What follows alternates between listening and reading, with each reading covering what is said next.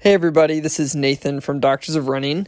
It is a very busy time for us at Doctors of Running right now. Matt is in the throes of studying for his qualifying exams. David has a bunch of weddings going on, and I am in marathon week. And so we thought this could be a good time for us to take a little bit of a break from recording and keep that time set aside for our family and other things, and re-release an episode, or actually a series of episodes that we produced right at the beginning of when we started recording this podcast. And we think it's a good idea to re-release because we think the topic is really important. It's all about running foot strike and what that does to us as runners. And the other thing is, when we released this, we didn't have a lot of people listening to the podcast. And so we have a lot more people listening now who probably or may not have been able to go back and listen to this. And so, first of all, I want to thank all of you guys for following along with what we're doing.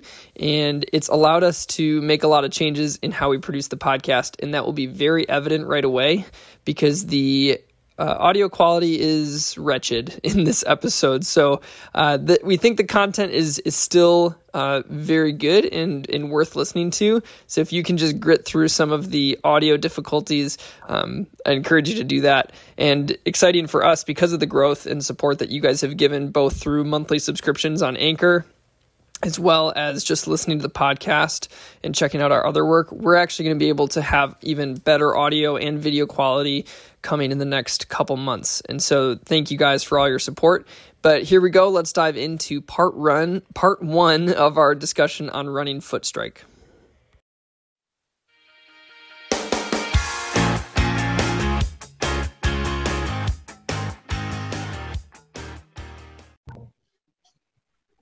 Hey everybody, and welcome to the Doctors of Running virtual roundtable, where we, three doctors of physical therapy, discuss the art and science of running and the stuff that we're putting on our feet. Today is our first non-running shoe related episode. We're really excited. We're going to be talking about something within the world of biomechanics and running. And so today we're diving into all things foot strike pattern. This is a big topic. People love to talk about this, and so we're going to join in on that conversation and hopefully bring you some evidence-based thoughts, as well as filling in the gaps with good theory and our own ideas from our clinical practice and reading of the research. I think it would be smart, since this is such a big topic, to at least start with some quick definitions. Kind of what does foot strike mean? What is foot strike? What are the different foot strike patterns? And what kind of idea do we have of, if there are different types, how many people are using each one? So, Matt, do you want to take that one away? Yeah, I'll take that. Just a warning for people watching this. Be ready for any notions you have to be challenged. So keep it in mind. And what we're presenting is all evidence-based. We'll be adding some clinical curls in here as well, but those are also backed up by the evidence of what we've seen. So hold on to your seats. So in running, and actually technically walking, so running mostly, foot strike refers to, in the gait cycle, we also call it initial contact, right? So it's what happens when your foot first makes contact with the ground. Foot strike specifically refers to and what we're talking about is what position is your foot when it hits the ground. So there are a couple different foot strikes. The literature has tried to define these by primarily 2 or 3, depending on who you talk to. So we'll talk about kind of each one of those right now. So let's talk about the different parts of the foot. So here's wrong shoe. That was for those of you who are just listening, he held up the Skechers Hyperburst sandal. What's it called? The Hyper Slide? Slide. This thing is legit. It's on sale right now. They're not... Not a sponsor. That's not a sponsor. So front of the foot, forefoot, midfoot, and heel, right? So foot strike is generally defined by at what point do you land during that initial contact when your foot first makes contact with the ground. So people that are considered heel strikers will land with making contact at the heel first. Generally, most people will land on the lateral outside edge for most of these foot strikes, actually, at the heel first, and then start to roll through as they transition to the rest of the gait cycle. So that's what a heel strike is considered as. Now, rear foot, I'm sorry. Now, the angle of the foot will be totally dependent, right? So you can have rear foot strikers that are super high up like this, where their toes are elevated, and you can have ones that are super subtle like this. That is all technically considered a rear foot or heel strike. Yep. Midfoot strike is not as common characterized in the literature, just because it's really hard to characterize that between a rear foot or versus a forefoot strike. But technically, a midfoot strike is landing flat-footed, but primarily at the midfoot, as you make initial contact and the body further translates over the foot. Again, it's very hard to differentiate this in the literature, so a lot of people don't reference that at all, so which is why a lot of this we're just going to be talking about rear foot and forefoot, but no, that's kind of included, and it seems to kind of blur the lines between the rear and forefoot. Now, maybe a deep dive for later will be and then the number of shoe companies that actually try to put all of their marketing towards promoting midfoot strike. Right. I can two up on that, but I think that's interesting just because that's hard to research. Yeah. Now, a forefoot strike is where people are landing much more forward on the foot, right? So around the toes, the metatarsals, a little farther forwards.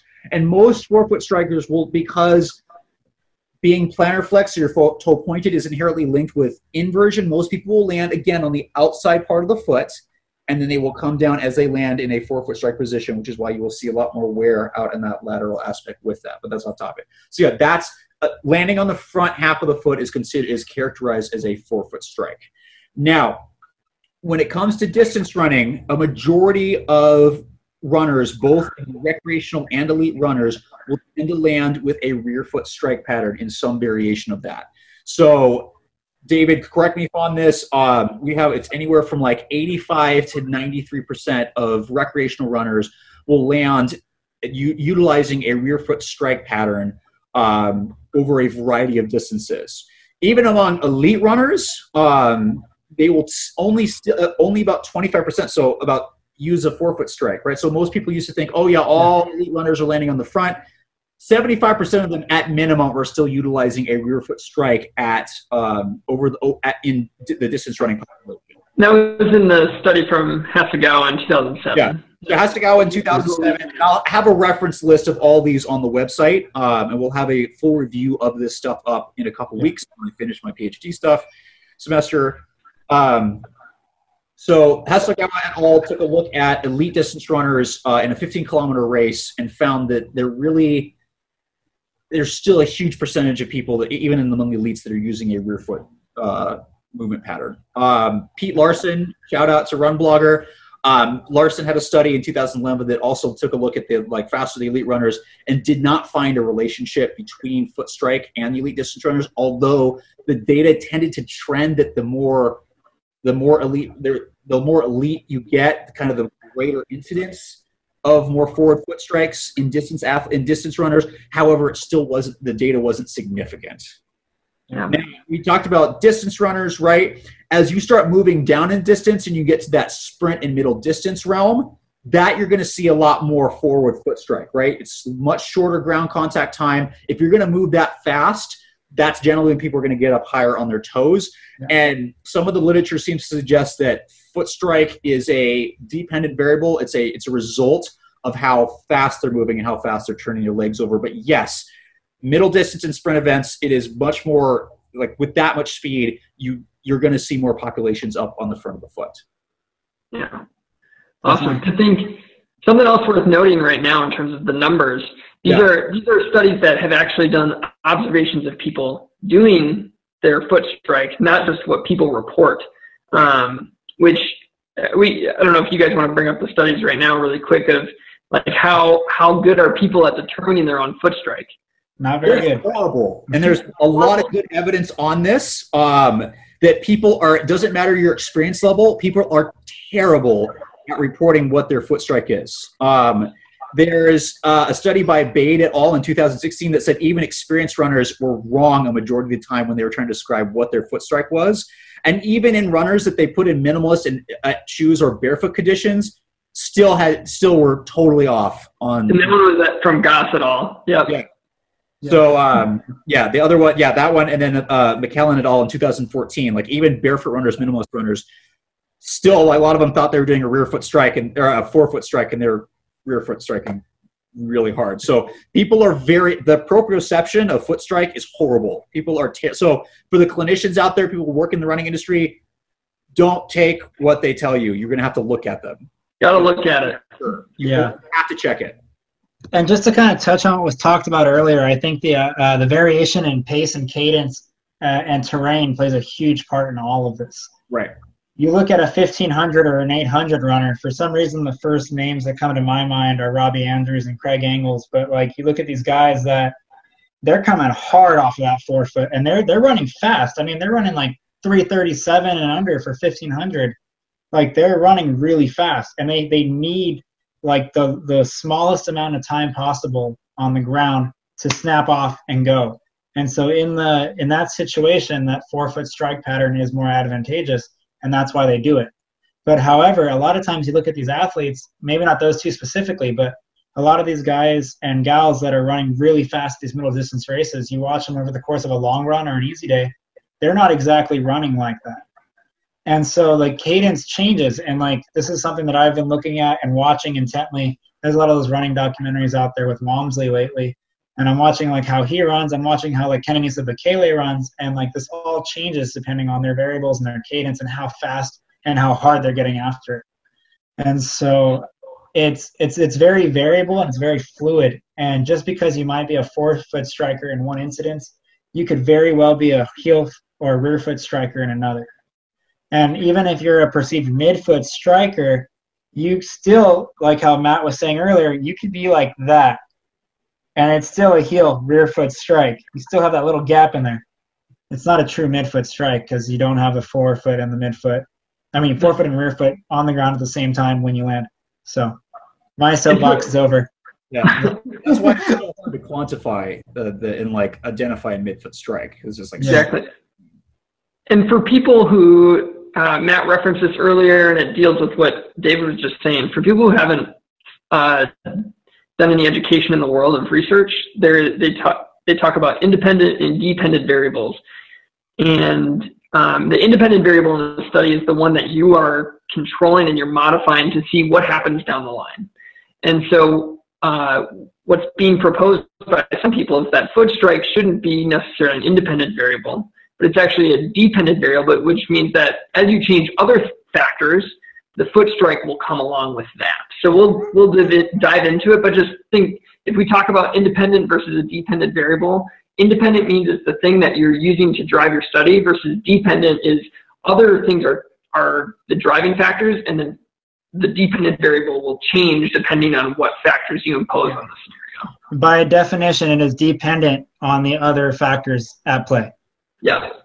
So now there's a lot of great questions that we got from our social media outlets, from our fans out there, and we're going to try to use those as our platform to dive deep. But before we do that, I'm just going to run through a few things that we know are differences between rear foot and forefoot from a broad spectrum, and then we'll dig into these later, but we want to give you guys a little bit of a platform.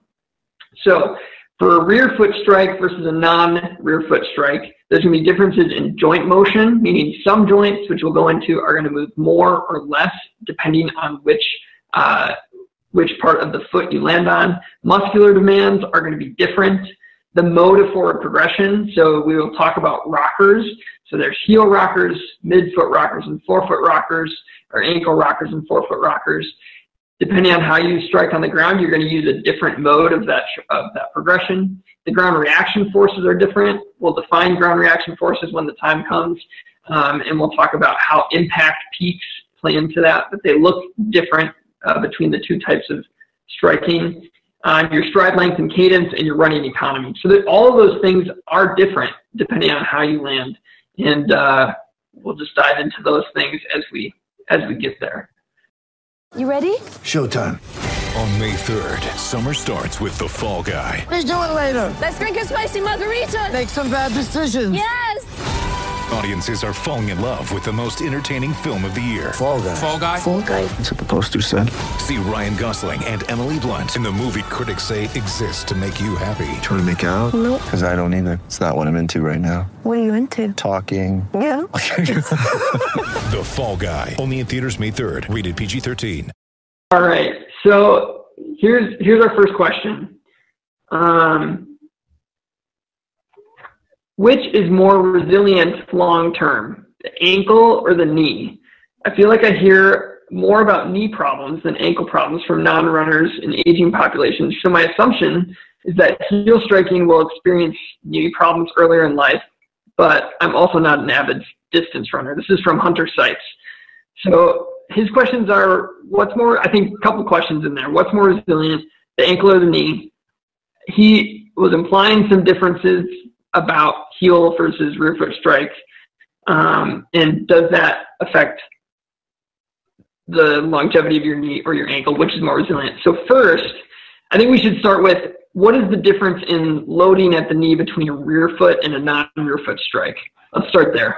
We can talk about the different joints, right? So we should go into that. So yeah, let's do it. Let's start with the rear foot strike. So the primary joint load during a rear foot strike is going to be at the knee and then also at the hip. So in a forefoot strike, you're going to see more load at the ankle. So going back to that, muscular forces, with a heel strike, you're going to see a lot more load at the quadriceps and the glutes when you land. And with a forefoot strike, you're going to see a majority of that shock absorption happening with the Achilles.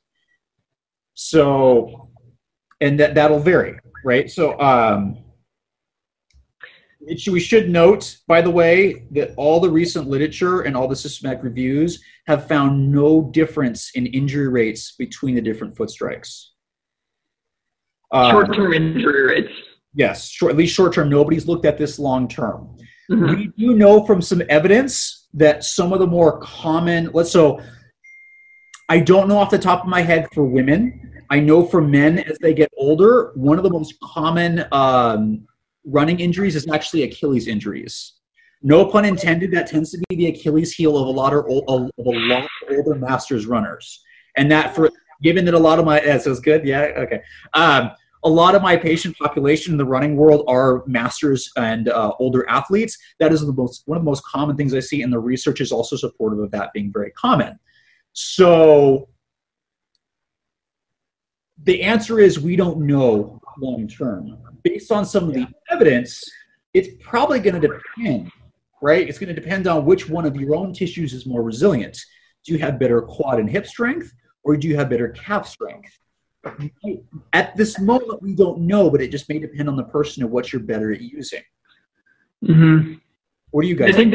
I think a couple things, you talked about, there's more load through the knee with a heel strike, and a lot of that has to do with the joint motion that happens at the knee too. So right. With a heel strike, you'll hit the ground and your knee will be usually fully extended. You'll have 0 degrees of knee extension, and then by the time your knee is at its max amount of bend, you'll be about 40 degrees of knee flexion. So you're going through 40 degrees of knee motion. At least you should. At least you should, right? So, I mean, that's like a typical non-injured runner maybe. Yeah. And then you look at the work at the knee or the motion at the knee if you forefoot strike. And a lot of people in there are landing with like 20 degrees of knee flexion, and then they go to 40, or they should. And so you look at the differences.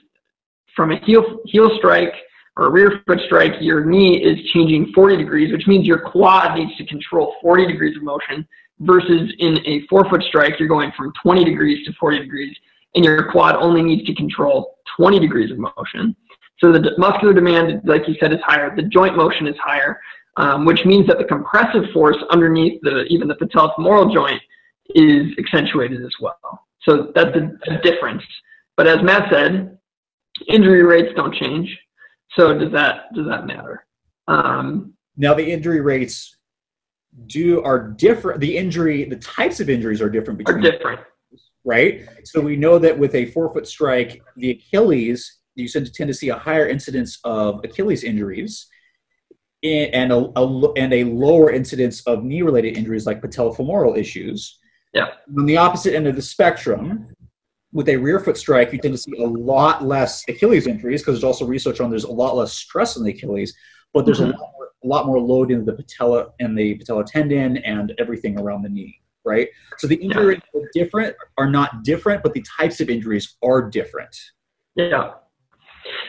And I think kind of to get back to Hunter's question too, he's kind of asking about resilience over time. You talked a little bit about the soft tissue part with the Achilles. little anecdotally there, but I think when we look at some of the studies out on cartilage within those joints long term, I'm going to kind of build a little argument here. So first, let's start with non-runners. These are just people. The incidence of knee osteoarthritis and knee replacements down the line is way higher than ankle osteoarthritis and total ankle joint replacements. Or am I wrong? No, that is true. Okay. Your face kind of scared me for a second. I was like, oh my gosh, what is wrong with me? I say more total knees and total ankles, yeah. Where you're going, though.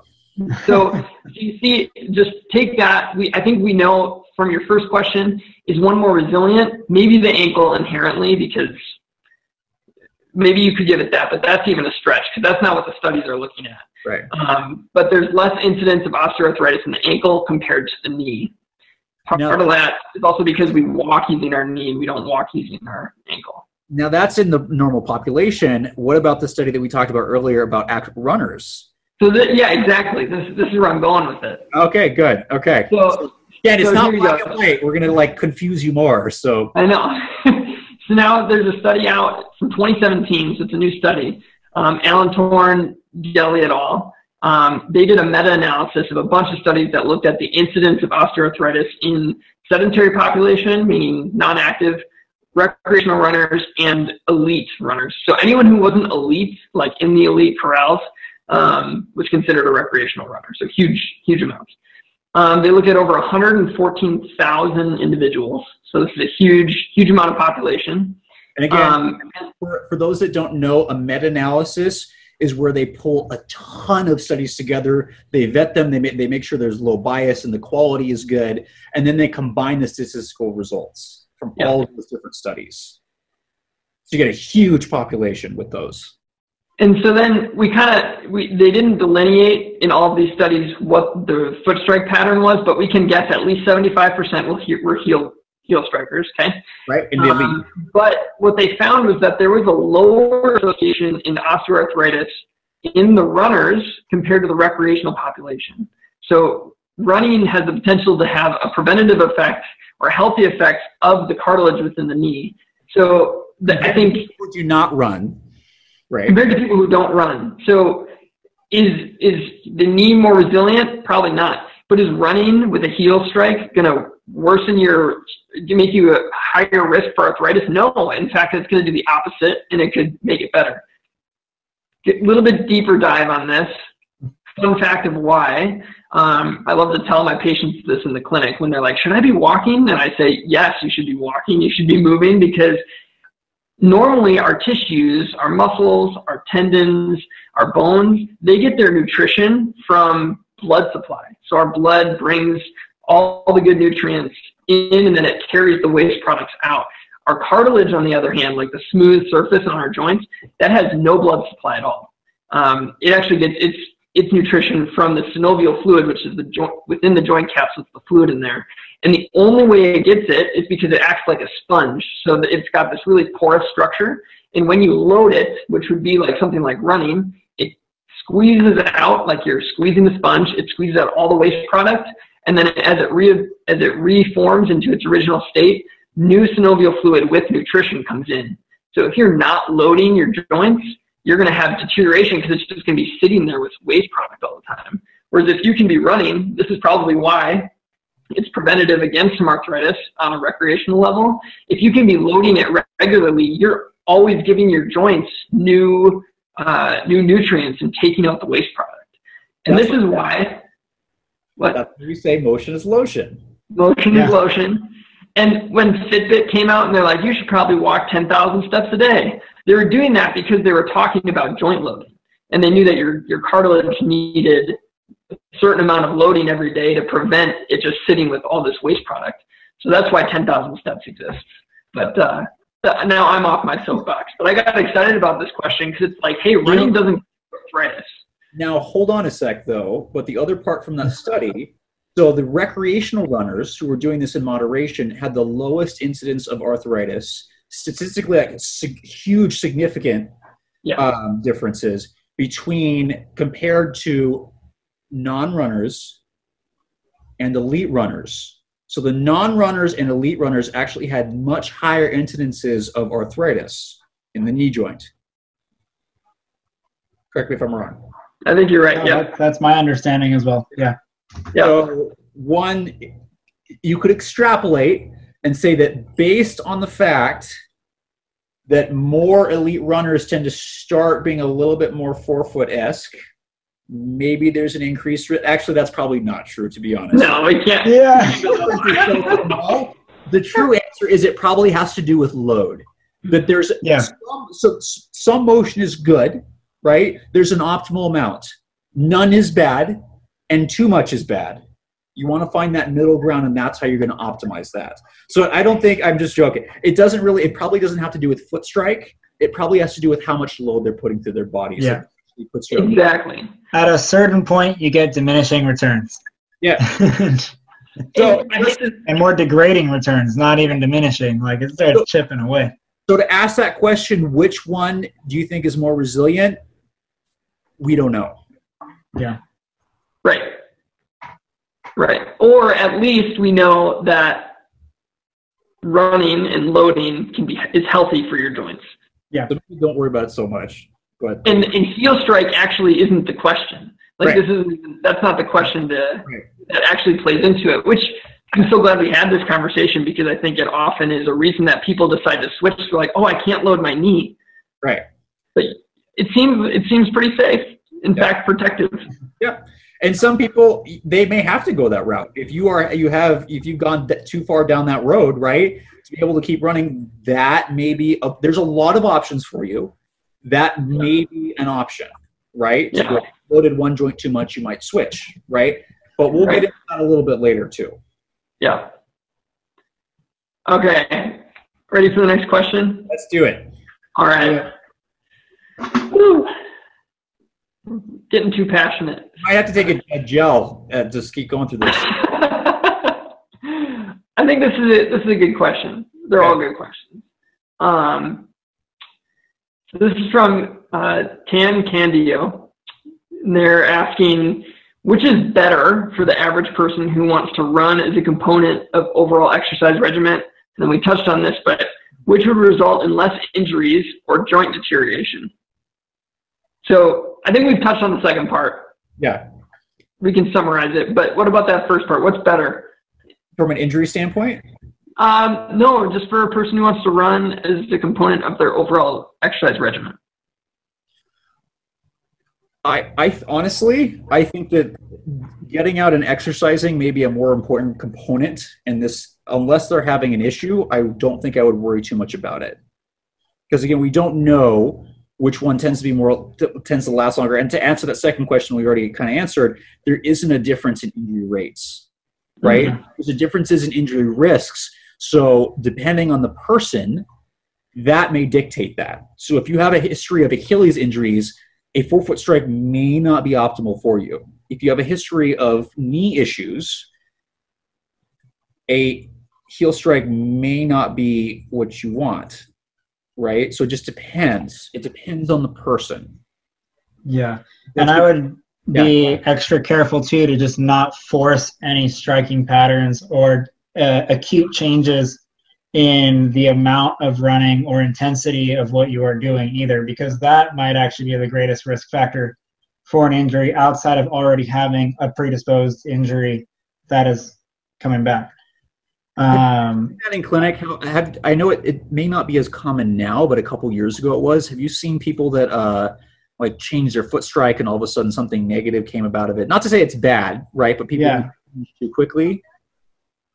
Every once in a while it comes up, you know, and it's like, oh man, like I've been running pretty well, and I heard that if I forefoot strike, I'll run faster, I'll be more efficient, my economy will be better, and it's all hearsay for the most part.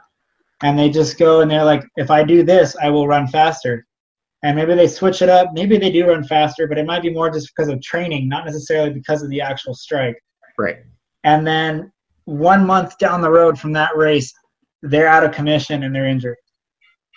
And it's like, I have seen that play out a few times in different people. Yeah. And I think you don't want to change the stress that you're putting on your joints or in your training load too too vastly or too greatly just for the sole reason of like changing your foot strike because you're going to be faster. That's like, there are studies out there that show, I think it's Gruber et al., that just because you change your foot strike, a lot of times you actually have an increase in energy expenditure because you are forcing yourself to change your foot strike, and it's not natural to you.